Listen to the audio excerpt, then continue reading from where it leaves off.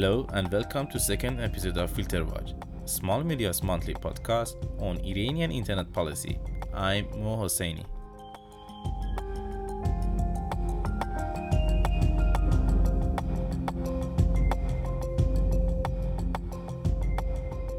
In this month's episode, we look back on Iran's national information network known as Shoma, or Shabakeh Milli Etellaat, and give a brief overview of its development so far. We will also try to provide answer to some burning questions asking what exactly Shoma is, why it's so important to Iranian government, and whether it could really end up cutting users from the global internet. If you like a more detailed overview of Shoma, please make sure to check out our report at smallmedia.org.uk.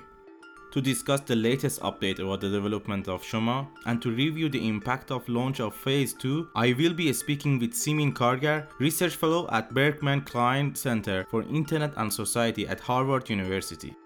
But before that, this month we have some interesting news updates. In a significant development, the CRA has ordered that all of Iranian networks operators should divide domestic traffic from international traffic. This move could enable Iranian authority to launch internet shutdowns with a greater ease in the times of political unrest. The Secretary of the Supreme Council of Cyberspace, Sayed Abolhassan Firuzabadi, said that Iran should work more closely with the private sector to ensure that families are provided with morally sound internet access.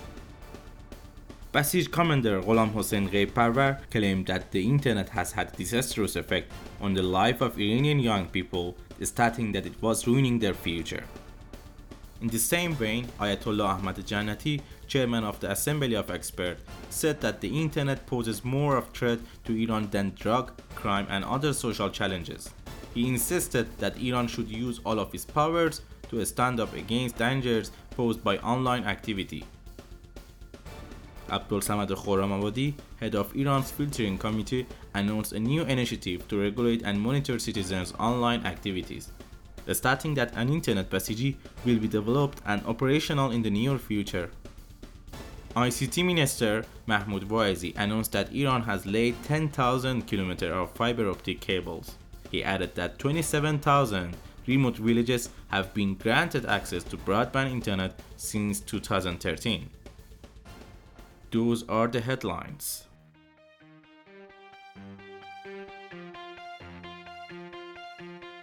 Now let's move on to the biggest issue of the day, Iran's development of its so-called national internet or Shoma, often described in the Western press as a closed national network that could see Iran cut off from the global web.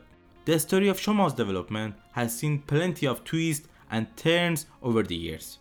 But what state is the network in today? And what are its real capacity for internet censorship and information controls? Earlier this month, we saw the government launch Phase 2 of the network to great fanfare. But what did this launch actually mean? Did anything really change? We are now joined by Simin Kargar, Research Fellow at the Berkman Klein Center for Internet and Society at Harvard University.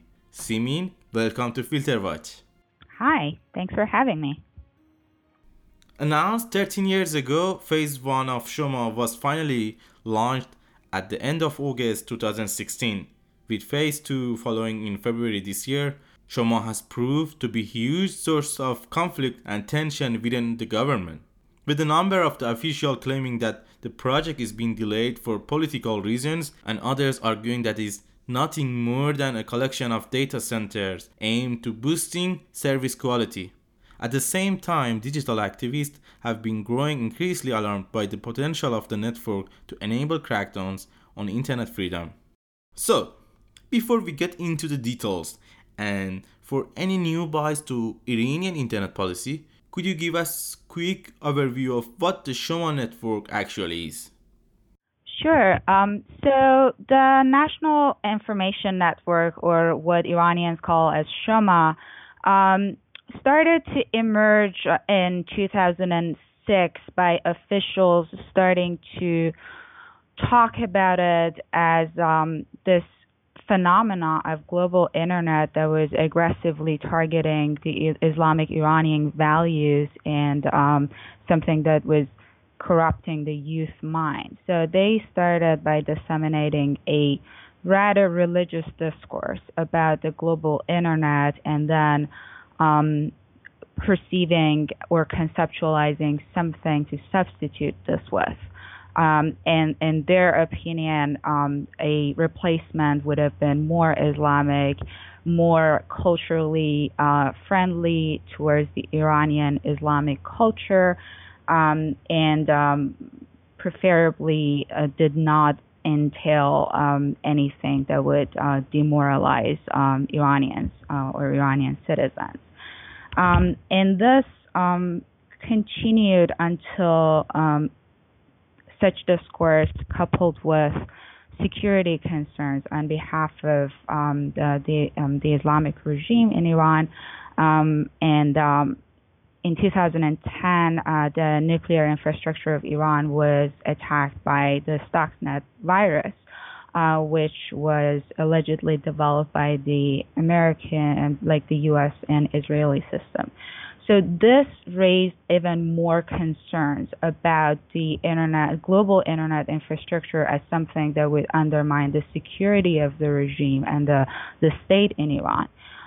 So after that, in 2011, the discourse around censoring the global internet became more and more aggressive, because it was not only targeting the morals of the society, but it was also risking the security of the country entirely. And that led to, in 2012, the Supreme Leader pressed for more emphasis to be placed on the development of National Information Network, and not to pay more attention to increasing the global internet bandwidth. And then by Rouhani government coming into the office in 2013, they started to solidify their efforts in order to kind of deliver this National Information Network to, for one, satisfy the Supreme Leader probably, and the establishment and hardliners who were rooting for a somewhat separated system, and on the other hand, to kind of pursue the economic incentives behind a system like this. And until recently, that in 2016, they completed the first phase of the National Information Network, and then even more recently, they announced that the second phase was completed, and that the ICT ministry is now on to fulfilling the third phase to be completed in the next 6 months. Why does the government care so much about Shoma? What do they gain from it? There are a few reasons. So one is from a censorship perspective, and that allows the government to have more control and exert more control over whatever content that they prefer the users to have access to. But that's not the entire story. Iran, at least for the past decade, has provided an environment for the Revolutionary Guard to hold a large share in the ICT infrastructure and industry. That monopoly has come with some sort of technical stagnation, meaning that in order to be able to satisfy their users, they have had to come up with reasons or new developments to provide higher quality services to their users, and then protect what they call their digital or cyber borders as well, by securing the infrastructure that the government services and institutions need to have in order to be able to protect the data of the entities, and as well, and in addition, their users, for instance. And on top of that, it also comes with economic incentives in terms of providing higher quality services to users, so that they don't turn away from the National Information Network for something that they call global internet. So it's about maintaining as much as possible within the borders of Iran, with like higher quality, lower cost, and then higher security provided to the end beneficiaries. As a part of the launch of Phase 2, the government has spoken a lot about the need to split domestic traffic from international traffic. Why is this? And is it a real threat to internet freedom? So separating traffic has been one of the main incentives of creating that network. But the more fundamental principle beyond that was to be able to increase the speed and also offer like higher bandwidth to users. So by separating that traffic, they're kind of offering and developing, for one, data centers, national data centers inside the country, and then kind of reinforcing it with content delivery networks domestically, so that time that it takes until a user in a given geographic location receives or like calls for a specific content is reduced much, so the user enjoys like higher internet speed and at a lower cost for the users. So these are like different reasons that are coupled by the government for any reason has decided to highlight this like separation of traffic in order to be able to probably sell the National Information Network in a more efficient way. Digital activists are getting pretty concerned about Shoma's abilities. Should we be concerned that Iran might use the network to crack down on internet freedom? So I think there are legitimate concerns about user security, specifically because when we are talking about National Information Network, it means that there will be enhanced control over the entire network and whatever user data in the hands of the government officials and probably security forces inside the country.